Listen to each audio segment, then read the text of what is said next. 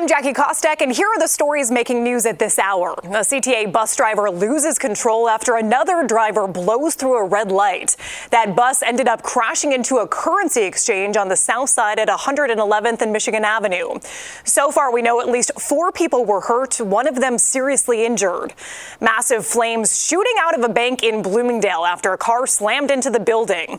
This all started when a woman was using the drive-thru and accidentally drove into the side of the building, hitting the gas line.